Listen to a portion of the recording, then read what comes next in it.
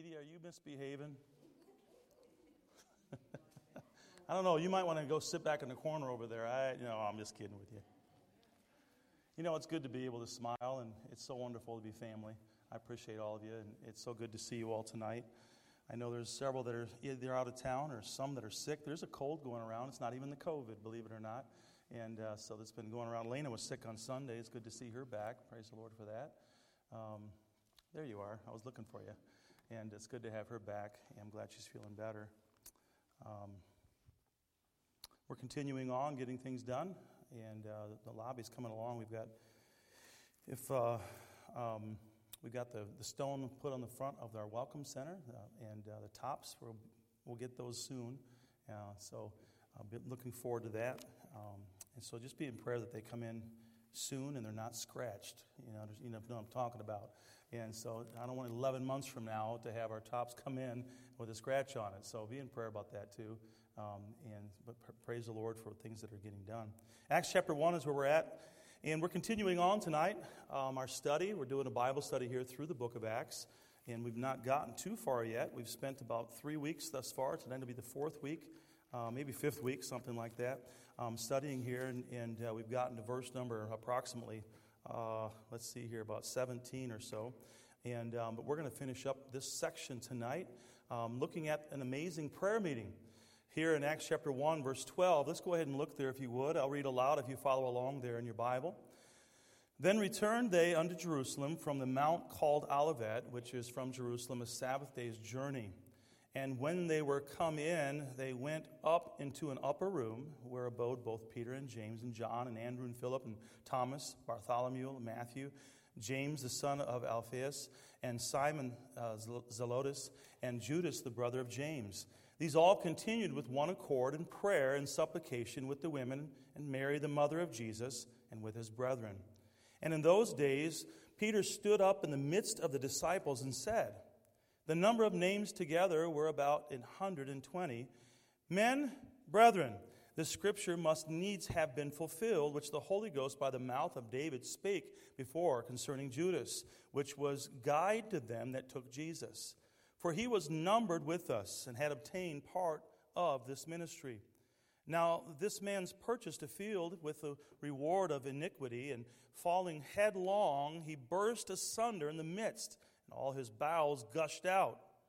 And it was known unto all the dwellers at Jerusalem, insomuch as the field is called in their proper tongue. Now I don't know their proper tongue, but I'm going to try to pronounce this word. Aceldama. And is to say, the field of blood. For it is written in the book of Psalms, let his habitation be desolate, and let no man dwell therein, and his bishopric let another take. Wherefore of these men which have companied with us all the time that the Lord Jesus went in and out among us, beginning from the baptism of John unto the same day that he was taken up from us, must one be ordained to be a witness with us of his resurrection. And they appointed two, Joseph, called Barsabbas, who was surnamed Justus, and Matthias. And they prayed and said, Thou, Lord, which knowest the hearts of all men, show whether of these two thou hast chosen, that he may take part of this ministry and apostleship, from which Judas by transgression fell, that he might go to his own place. And they gave forth their lots, and the lot fell upon Matthias, and he was numbered with the 11 apostles. Let's have a word of prayer. Lord, we thank you for your word. I pray that you would just speak to our hearts tonight. Help our faith to grow. Lord, I pray that you would just encourage us. Lord, help us to see the true need for prayer. Lord, that we would continue being a church that is known for prayer. Lord, that we would be known individually for prayer. And Lord, that we would experience the power of prayer in our life and in our ministries here. Lord, I pray that you'd speak to our hearts. We pray in Jesus' name. Amen. As we look at this study tonight, and we continue looking at this amazing prayer meeting, and I want to go back and just review real quickly. I'm going to try to go as quick as I can with things we've already covered the first 2 weeks on this section. But it's just an amazing thing. You look at what's going on here and what they were able to accomplish. They were able to accomplish so much with so little. And that you look at why they were able to do that. What the secret was the Word of God, and it was the Spirit of God. And what was the third reason why? What was the third reason why they were able to do so much with so little? Okay, I said the Word of God, the Spirit of God. What was the third one? Prayer, exactly. It was praying, the power of prayer. And we see that throughout the book of Acts. We see it again and again, them praying. And here we see that they are going to pray, and God is going to work in a great and powerful way in their life. And so as we review, first of all, we looked at the work of God brought supplication. And so they knew that by themselves they could do nothing. They knew they needed the power of God. And so in anticipation for the work that they knew that they were going to do, they were waiting for that time for the Holy Spirit to come. They were praying. And we see the place of prayer. What was the place of prayer? Verse number 13, what was the place of prayer? Upper room, exactly right. And once again, we're reminded that we need a place of prayer. We need to have that time alone with God that we pray. We also need corporate prayer, where we pray together as a body of believers, perhaps in small prayer groups and our small groups upstairs, our time that we get together and we pray. And so there needs to be prayer in the church. There needs to be prayer in the homes. We saw the place of prayer, the people of prayer. Who were the three groups of people that were there? Does anybody remember? We talked about this the first week. Do you remember? What's that? It's really simple for you because it's up on the screen already. The leaders, that's the apostles. You got it right, though, Edie. I'm just saying, I just noticed it's up there, and I asked the question. All right? And the loyal women were there, and then the young converts were there. We saw a great group of people that were there. I don't want to spend too much talking about that, but the point is that we need to be together. Every part of the church needs to pray together. And then we saw the pattern in prayer. They were consistent. There was consistency in their prayer. In verse 14, it says these all continued. In other words, they stuck to praying. They continued in praying. And do we pray with persistence? Last week, used the illustration of knocking on the door and leaving before somebody answers. Do we knock on heaven's door and stop praying about it and leave before the answer comes? There needs to be consistency where we're persistent in praying. There was unity in their prayer. In verse number 14, they prayed with one accord, it says. And we see that phrase, it's a key phrase throughout the entire book of Acts, with one accord over and over again. We see it. And so they were putting aside their personal differences, their personal opinions perhaps. Remember, we talked about them being strong individuals, yet they came together. And they were in one accord. And they were praying together. And so they were able to see the power of God through that. There was fervency in their prayer. In verse number 14, notice what it says. These all continued with one accord in prayer and supplication. They were laying hold of the Lord and would not let go and let up until something happened. And they were praying with supplication. They were lifting the prayer up to God and the need that they had. And so there was constancy, there was unity, there was fervency in their prayers. And so we saw the work of God brought supplication. Secondly, the Word of God brought illumination. And last week we really talked about this, about how that you have to have, for us to have a proper prayer life, what must go with that? We talked about this in really detail last week. For us to have a proper prayer life, what must we have that must go with that? The two go together. You can't separate them. Anybody remember? Reading the Word of God. We have to get into the Word of God. You've got to have Bible study. If you're going to have prayer, you've got to have Bible study. If you have prayer without Bible study, you have very weak prayer life. Why is that? Why do you have a weak prayer life if you don't study the Word of God? We talked about this as well last week. Anybody remember? Why do you have a very weak prayer life if you don't study the Word of God? Because faith cometh by hearing, and hearing by the Word of God. When you pray without faith, you have a very, very weak prayer life. How do you know what to ask of God? If you're not studying the Word of God, you don't even know what to pray for. You really don't. We need to pray according to the will of God. Where do you find the will of God? In the Word of God. They go hand in hand. If you don't have one, you're going to have a problem with the other. By the way, you need prayer when it comes to reading the Word of God, too. Why should we need prayer in order to read the Word of God? Somebody help me with that. What do you think? Yeah, Edie. Absolutely. To understand the Word of God, we need to pray and ask the Holy Spirit to give us understanding. And asking God to illuminate that for us. And so we see there that was an illumination that was brought on because of that. And so there was fervency, there was unity, there was constancy in their prayer, and then there was reading of the Word of God, and there was we see that. Now, just transitioning, disciples. How many disciples did Christ choose originally? How many did he choose? I say disciples, apostles. Yeah, Owen. Okay, John. That's right, good job. 12. 12 disciples. How many are there now? 11. Why? Because Judas and what he did. And we're going to get to that more in a minute. But they were here they are. And Peter, he is talking now, and he's making the challenge there. In verse number 16, look what he says. He says, "Men and brethren, this scripture must needs have been fulfilled, which the Holy Ghost by the mouth of David spake before concerning Judas, which was guide to them that took Jesus." And so you remember how Jesus said that the disciples were going to sit on 12, the apostles were going to sit on 12 thrones. You can find that in Matthew 19, verse 28. We looked at that last week. And so here he's feeling directed by the Word of God that they need to appoint that 12th person. And so he's talking about the fulfillment of prophecy. And he talks about Judas. He's viewing in verse 16 the sin of Judas. And we looked at the point about his sin. Peter simply is making the point that what Judas did was prophesied in the Old Testament. Judas's betrayal, it actually was a fulfillment of prophecy. It was a fulfillment of Scripture. We also, last week, we looked at the punishment of his sin. In verses 18 and 19, he spoke about that. The money that Judas returned was used to purchase the field in which he died in. And according to Matthew 27:5, he hung himself, but apparently the rope broke, he fell. The Bible describes it here greatly about how he burst forth, his guts came out. And so it was proper end, you might say, for a traitor. What a traitor he was. And so he did not just burst forth and die there, but he was hurled headlong into a lost eternity. Judas is in hell today. I believe that based on what the Word of God says about him and by the choice that he made. So that's where we left off last week. The challenge that we ended with last week was, do you know for sure you're going to heaven? You know, out of 12, there was one that was Judas. And in a situation in a church, listen, don't ever take for granted that everybody knows they're going to heaven at Lighthouse Baptist Church. I can't take that for granted. I've known people. If you remember, Pastor Mike Kleitz was here for 5 years, and his wife was lost. Ended up getting saved after they went to the next ministry. Ended up trusting. She grew up in a missionary's home. So don't take for granted just because somebody says they're saved. And I said this on Sunday. It's an old Negro spiritual. Everybody talking about heaven ain't going to heaven.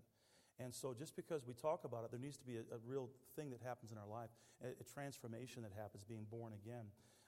Another example, my oldest brother. He didn't get saved. He was 18 years old. Oldest brother grew up in a preacher's home. I remember when he got saved, he came forward, everybody was astonished, but nobody was sad. Nobody was upset. Astonishment, the fact that he did not know for sure, but was so glad that he finally trusted in Christ as Savior. And so it can happen. And so here we see that situation. That's where we ended last week. So let's pick up there. And I want to notice the next point that we see here. Thirdly, the publicity of his sin. There was great publicity about it. Look at verse 19. And it was known unto all the dwellers at Jerusalem. Everybody knew about it. Everybody was talking about it. Whose suicide was common knowledge in the capital there. Everyone was talking about it, and there was all kinds of talk going on about what had happened and what he had done. You know, there's still people that talk about that today. Some even believe that he's going to come back as the Antichrist. Does anybody know why anybody would say such a thing as that? Why would they believe that Judas Iscariot might be the Antichrist? Anybody? This is just an interesting thing. Now, I'm not saying that he is. I'm saying why people would think that. I'm not saying he isn't. I'm just saying, why would somebody say that? Remember the first time I ever heard that was when years ago, I'm trying to remember his name. He came in and preached a whole week on Revelation. Those of you that were here, you remember that? I can't remember his name right now, but he's the first one I ever heard say that. But it's interesting. Why do you think that anybody would say that? Well, the reason why is because there's only two people in Scripture that are called the son of perdition. It is the Antichrist and it is Judas Iscariot. That's the only ones that are listed in Scripture as being the son of perdition. Now, I'm not saying today that that's the case, but there's people that talk about that. People still look back to his name. His name is very well known, and I can say mostly in a negative connotation unless you're a devil worshiper. People that are of that craziness, they look to Judas as a hero of some sort, which I can't even comprehend. But how sad we see that. But we see that there was publicity of his sin, even till today it was. And then we see the prophecy of his sin. Look at verse number 20. Notice what it says. For it is written in the book of Psalms, let his habitation be desolate, and let no man dwell therein, and his bishopric let another take. Now, Peter, he's quoting here from the Psalms. The first part of verse number 20 there, the prophecy of Psalm 69, verse number 25. You can go and read that later if you'd like. Psalm 69, verse number 5. And then the second part, it comes from Psalm 109, verse 8, which says that, talking about that his office is going to be position filled by someone else. That Bishop Rick is talking about his office, his position. The Greek word is episcopal. It's like it's the leadership of, the position of leadership. And this English word that we have here, Bishop Rick, is the bishop leadership's position.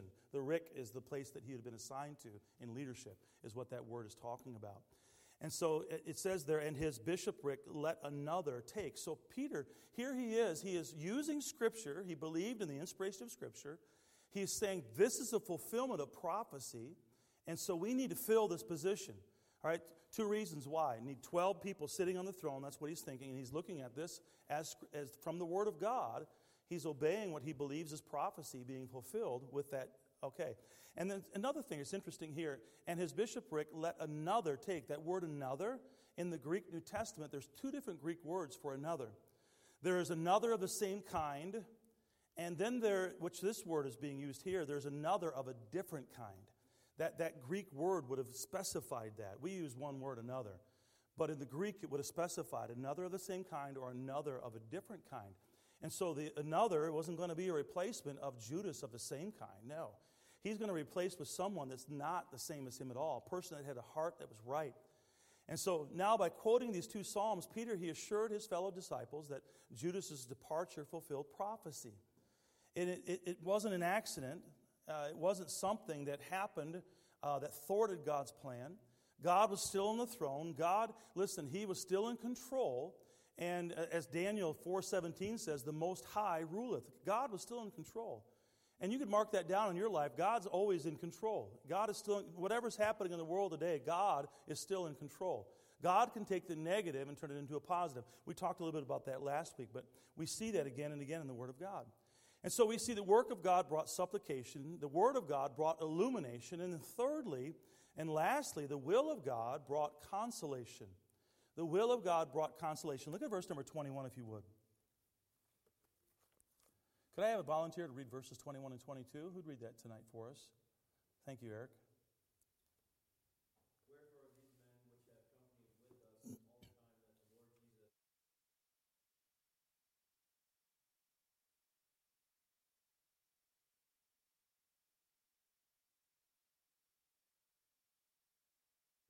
Here we see the criteria. We see, okay, so they're looking for somebody that's going to fill this position of Judas Iscariot. And so we see here that there is a criteria that's listed to be an apostle.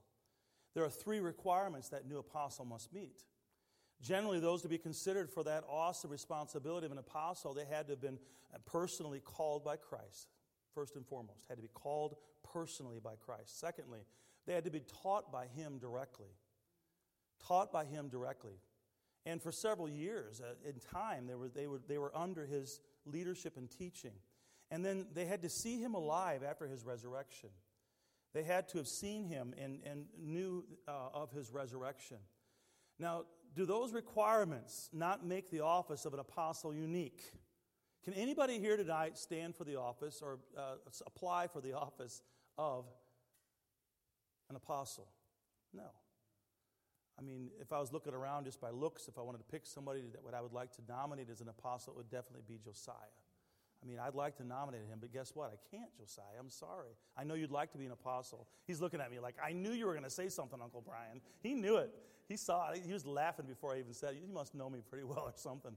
You know, but I can't nominate him. Why? Because I would be violating what we see as criteria in the Word of God. And the same thing is true. Anybody today that calls himself an apostle, they are lying. They are wrong. They cannot possibly say they're an apostle because what this is giving is a guideline. They're not an apostle. They might be a disciple of Christ. Of course, if they're a disciple of Christ, they wouldn't be lying about the Word of God and who they are. They need to be called by Christ. Now, people can be called, What are some positions that God would call people to? Down at apostleship. What are some positions that God... Yeah, Rodney. Pastor. Yeah, pastor. Absolutely, being called a pastor. You need to be... And if you're going to be a pastor, I remember going to Bible college. I heard messages like this all the time. You better not be mama called or daddy called. You better be God called or you're not going to make it in the ministry. And boy, that's true. And sometimes people are called because some expectation they're trying to meet of parent or whatever. No, it needs to be God called, no question. All right, so a pastor, what is another calling that people could be called to? What's that? An evangelist, good. All right, what else? Missionaries, good. What else? Sunday school teacher, absolutely. What else?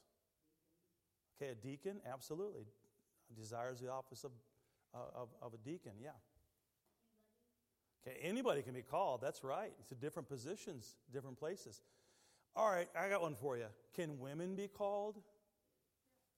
Can a woman be called to be a pastor's wife? What do you think?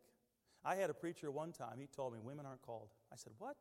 He says, no, the only thing women are to do is obey their husband. I was like, whoa. I said, I'd like to hear you say that to my wife. No, I'm just kidding. I knew right then and there, me and him were not going to agree. I've got 5 daughters, and I've seen God work in their life. They're not any less of a person. Now, I do agree, though, that God will call you to marry the man that you need to follow in the leadership that God has put in your life. There's no question about that. But God can put a special call. God called my wife to be a pastor's wife the same year He called me to be a pastor. And she got it better than I did because I was a year older than her. It took me a year longer, but it was the same year. But God called both of us the exact same year, never knowing at that time, where it was going to be at or who it was going to be. But yet God does call. And God calls us. The key is we need to listen when God calls. But don't do something that's not called by God. Don't step into a position that God has not asked you to do. That's most of the time not the problem nowadays. Most people nowadays, God calls and God calls and God calls and people don't answer the call. Most people today aren't just doing things without the call of God. But it's important we understand there must be a call, personally called by God, taught by Him directly. Now that kind of narrows it down a little bit, some could say. How does the Apostle Paul pass this test?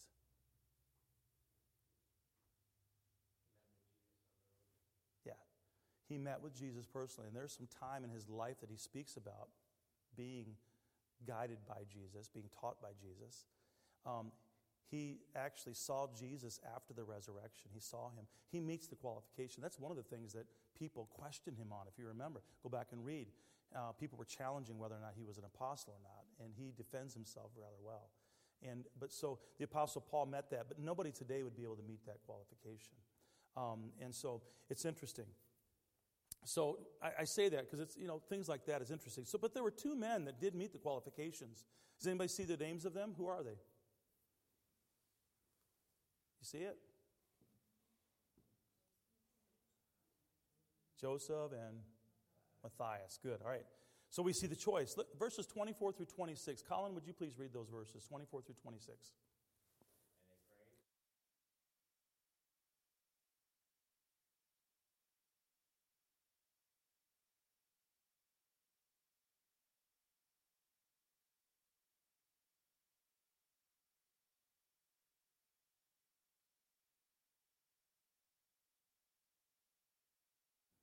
All right, let's notice the choice here.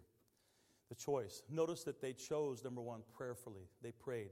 Verse 24, we just read it. And they prayed. They cried out to the Lord. Now, here's something that's important. They didn't just say, okay, we choose Matthias. Let's pray now and tell God what He's supposed to do.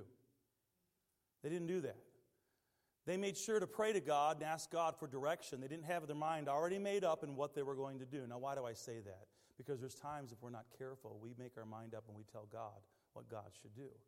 When it comes time to, in this church, if this church comes to the place where they need to call a new pastor, don't do it based on personality. Don't do it based on looks. Obviously, that doesn't work very well because I wouldn't be the pastor. Don't do it based on, because the guy has a lot of charisma. You do it based on prayer.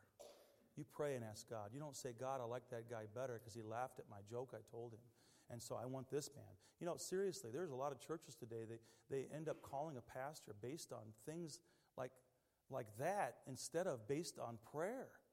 We need to really pray about decisions. When it comes to us choosing deacons, we need to really pray about that. And pray that God would give you wisdom on who should be a deacon here in the church. These are things that we really need to pray about. And so it's important. So they chose prayerfully. They prayed about it. They asked God. They chose purposefully. Look at verse 25 again. That he may take part of this ministry and apostleship from which Judas by transgression fell, that he might go to his own place. And so here we see that Matthias, he had a job to do. It was going to be a big job. It's interesting. Okay, so we know by looking at the next verses, verse 26, that Matthias is chosen. Can anybody tell me anywhere else in the Bible Matthias is actually mentioned? Anybody know of a place? This is a really hard one. You know why it's really hard? Because there's nowhere else that you see him again. Isn't that interesting? God called him to this position. It was by God answering prayer, I believe. And now, you never really hear about it. Matter of fact, most of the apostles, you don't hear a ton about them later. And so, but yet he is called. It wasn't necessarily destined to be a prominent minister for him. It wasn't a prominent position. And by the way, often it's the quiet, behind-the-scenes people who accomplish a lot for God. I think we're going to be surprised when we get to heaven. Surprised by that little, and I say this, I'm not trying to be disrespectful when I say it, but that little old lady that's on her knees in prayer and had the power of God in that church that maybe was unseen and people didn't see, but God saw it. Those people that are behind the scenes, just because your name is not on the board or in front of the people, that doesn't mean that God doesn't call you, that God doesn't need you, that you can't get a hold of God in prayer. You can't do what you do in your ministry. There's a lot of ministries that don't have a lot of applause for. But here is a man, you don't see much about it. Yet he's in the Word of God, and God is using him, obviously. So they chose purposefully. And then they chose practically. Look at verse 26. And they gave forth their lots, and the lot fell upon Matthias, and he was numbered with the 11 apostles. What? You ever read that and wondered what in the world's going on here? Am I the only one that ever read that and said they cast lots? What is that akin to? Gambling. Is that what they were really doing here? Were they Did they take their dice out and play? What's a game you play with dice? Well, good job, buddy. I was waiting to see. What's another one? Okay, this is good. I'm glad to hear nobody gambles with dice. I was waiting for somebody to say a gambling game. I was going to say, oh, you gambled. You guys didn't walk into that. You're pretty smart. Good job. But, people take dice, and it's a game of chance. Is that really what's going on here? Why? What do you think, Sam? They sought God's guidance, and this was the one that was laid on their hearts. They knew that this was the man to choose. Okay, but they didn't choose. They put two men's name, and they drew lots. That's the part. It's interesting, isn't it? What do you think, JB? You look like you got an answer, or you're contemplating something. I see it. I think there are times when God steps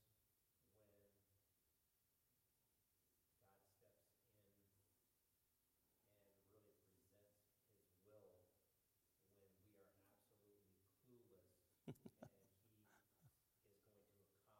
As in Jonah, they cast lots. Mm-hmm. Matthias, they cast lots. It was, we've all asked for God's answer as basically a letter in the mailbox, and all of a sudden It comes in the mailbox. something neat shows Right. up. So Yeah. I think it was because we lacked the ability Okay. that God has to do something. And I don't disagree whatsoever with you. But in the Old Testament, did they cast lots? They did. We're not going to go there and look at it. And I don't disagree with what Brother JB said at all, because it's so true. 1 Samuel chapter 14, 37 through 42. Go read it later. But you can see there that in the Old Testament, God used the method of casting lots to reveal His will. You can look it up. 1 Samuel 14, 37 through 42. So it's interesting. Why did God have to do that? Why did God have to do it through that way? Or why did God allow that to be that way? Edie, were you going to say something? I wasn't going to answer that. I was going to ask a different question. Okay, go ahead. Is casting lots the same as putting out a fleece then? Considered?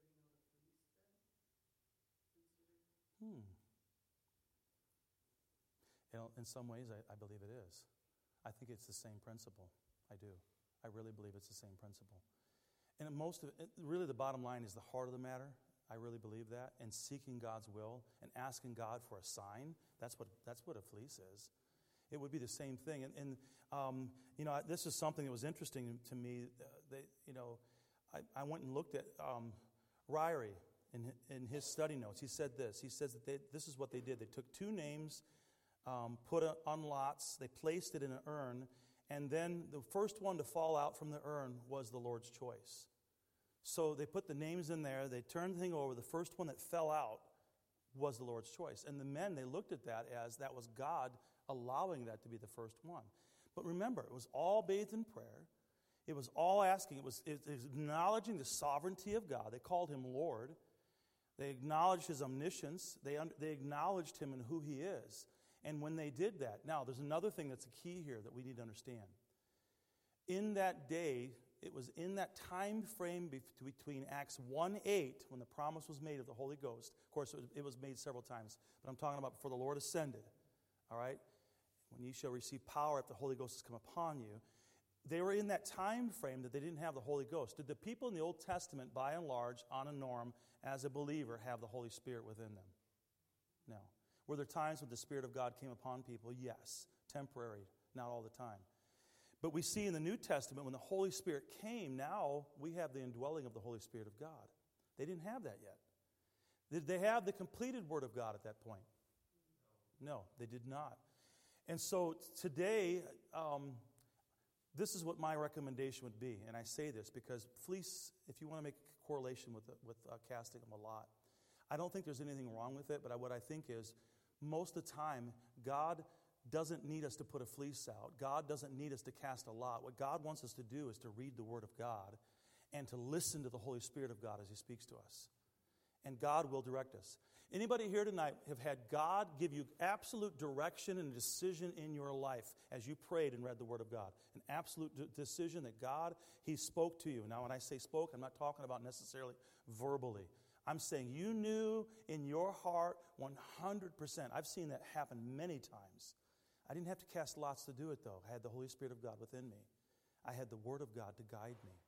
I had the Holy Spirit of God to bring me into all truth and knowledge. And so I don't believe that today is a day that we cast lots like this. It's a different day. I believe it was a specific time. Look at what it says in Proverbs 16, verse 33. Notice it says, "The lot is cast into the lap, but the whole disposing thereof is of the Lord." Interesting. Now think about that verse in the context of what we just talked about. That really answers the question, does it not? What it's acknowledging is, yeah, the lot came out, but I'm giving that to God, that God is the one that allowed it to happen that way. God is the one that did that. And so today we have the Word of God. We don't need to flip coins today. Does she love me? Does she love me not? You don't have to do that, okay? Ask God, is this the right woman for you to marry, right? Let the Holy Spirit work. And if working in your heart, it's probably going to work on her heart too. And you're probably going to both agree on the subject, right? You do agree on it, right, Jen? Yeah, okay, I'm just checking. I mean, when you guys get married, when you get married with somebody, you both have to agree. Nobody makes you get married nowadays, right? Aren't you thankful for that? That nobody puts a gun on you and says you got to marry this person, or mom and dad get to choose for you. Wouldn't you love that, though? I mean, Katie, you like your dad to choose one for you? Yeah, okay. Levi's like, yeah. Oh, my word. Things are a little different today, but we have the Holy Spirit of God within us. We don't need to throw darts. We don't need to flip coins. We need to get in the Word of God and be filled, empowered, led by the Holy Spirit of God and pray. God will direct you. God will. And so we see next, let's look at it. Let's jump next forward. Verse number 26, they chose peaceably. This is interesting to me. This is kind of something we can add to something, how we're living. Look at verse number 26. And they gave forth their lots, and the lot fell upon Matthias, and he was numbered with the 11 apostles. What's the point? There's a loser in the story. Who's the loser? Yeah, Joseph. He lost. I don't see a sore loser here. You don't see it. It's not written anywhere. We see lots of occasions where the Bible talks about and Demas, and I mean, we can talk about negatives the Bible talks about, but we don't see that about Joseph at all. He obviously was a good candidate. We don't see him complaining and griping and worrying about it. As a matter of fact, somebody read Acts 2:1. Somebody read that real quick for me, if you would. Acts 2:1. What's the first one there? Just stand up and read it. Acts 2:1.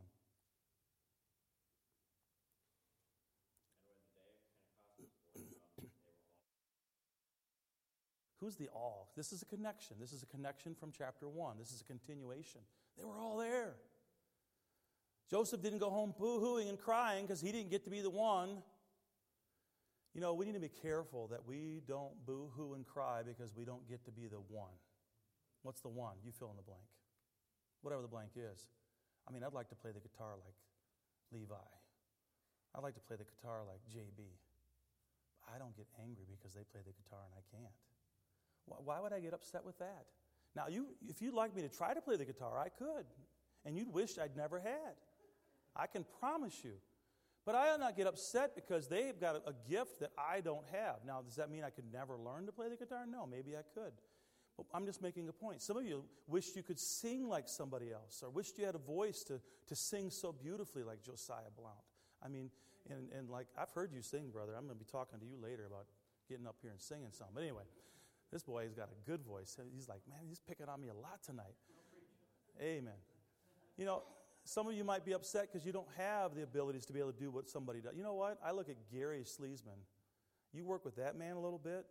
He has got some talents like I can't come close to. I just love being around it. I'm learning things.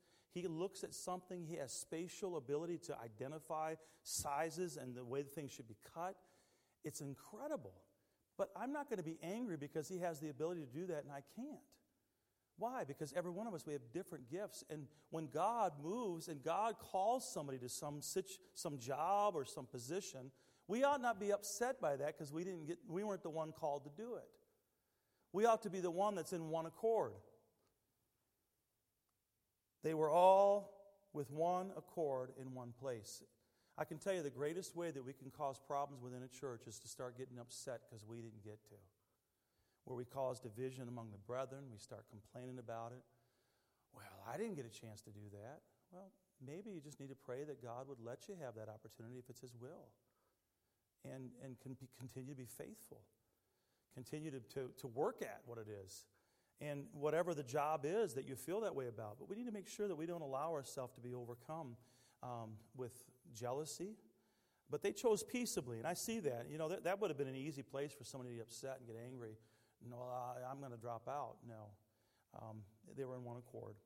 And I know I'm kind of grasping at straws with that, but I don't see any indication. When I look at the Word of God, I see nothing that says that he got mad and took his toys home with him.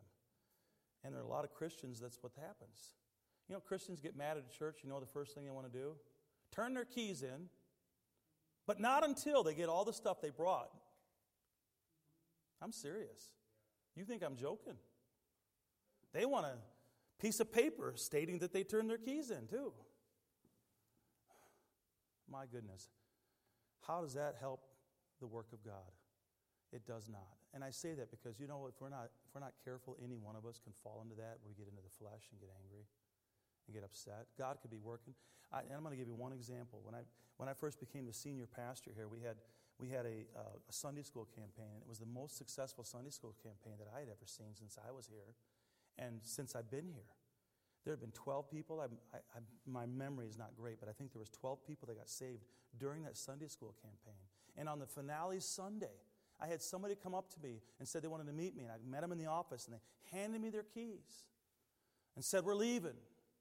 And they were angry. They were upset. And I'm not even going to go to the depth behind it, but it was just amazing. You saw God working. You saw souls being saved, and that was their time to resign? So here it is. Don't be the person that's on the one side. And if you're the person that's on the other side that somebody does that to, don't get your eyes on people. I could have got so discouraged by that. And I'll be honest with you, I struggled with it. I had to give it to the Lord. My first response was anger. I was angry. And I was trying to sin not with the anger. I was like, how in the world could you possibly be a time that God is directing you away from when you saw God working like this? And it blew my mind.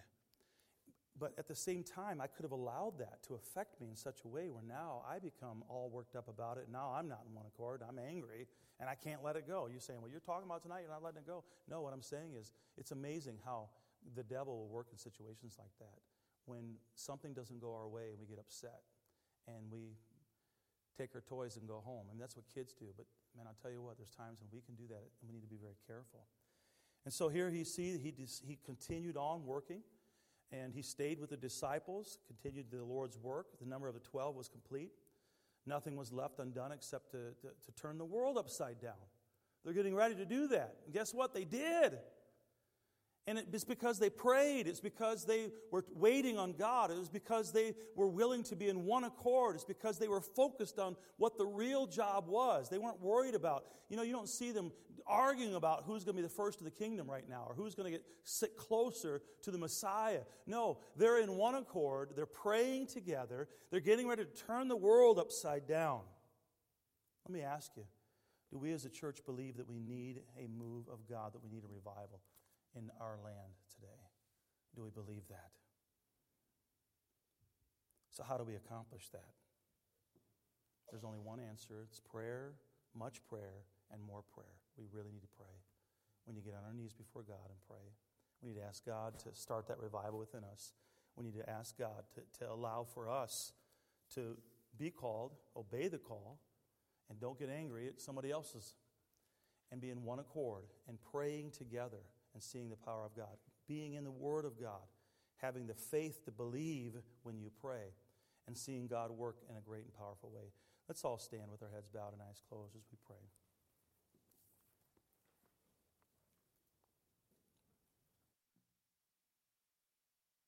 Lord, we thank you for your Word.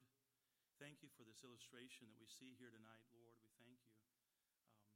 Lord, there's so much that we can learn from as we look at this church at the very beginning and how you worked. We looked at individuals. And Lord, as we put ourselves there, we see a reflection of where we're at. Lord, I pray that we would trust in you like they did, that we'd have faith like they did, that we'd be able to see things accomplished like they did, and the power of you, your Holy Spirit in our lives like they did. Lord, I pray that you would speak to our hearts tonight.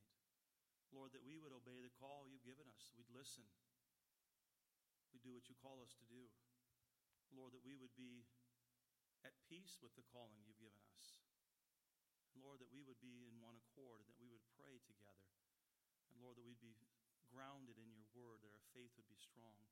Lord, that we would see this world turned upside down by a group of Christians in Ludington, Michigan that made a decision to follow you, no matter the cost. Lord, that we'd be willing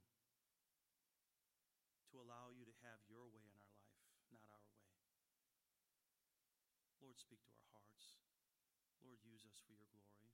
With our heads bowed and eyes closed tonight, I ask once again, do you know Christ? Have you been born again? You look back to a time and a place in your life when you say, yes, I was born. I'm born again. I was saved. I know I'm going to heaven. If that's your testimony, would you lift your hand up high? Say, yes, I know I'm saved. I know I'm going to heaven. God bless you. You may put your hands down. You're here tonight, you say, preacher, I don't know. Listen, I can't see your heart. God knows. God sees your heart. What do you see? You see doubt or fear? Is there a question? Don't worry about anybody else. You look between yourself, your heart, and God right now. Is God speaking to your heart about your salvation? With our heads bowed and eyes closed, would you just slip your hand up? Could I pray for you? You say, I don't know for sure I'm saved. Don't have that peace. Christian, has God called you? How are you serving? Are you faithfully serving? Christian, are you praying? How much faith do you have to talk to God, to trust God, to pray? Are you studying the Word of God? Christian, do you believe that we need a move of God right now in this place, in this town, in this country? Will you pray? Will you you pray that God will send revival starting with you, with us?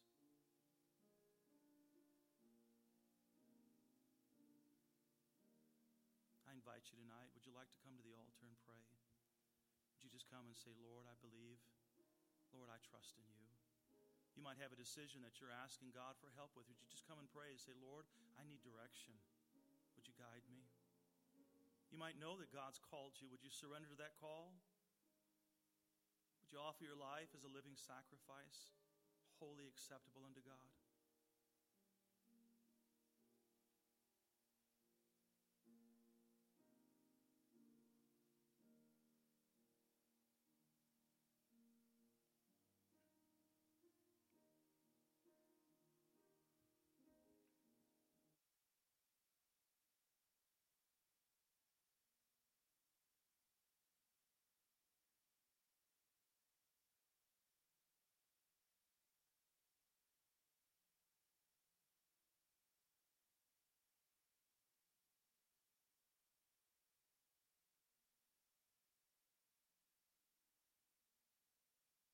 Sing that first verse. Would you sing it with me?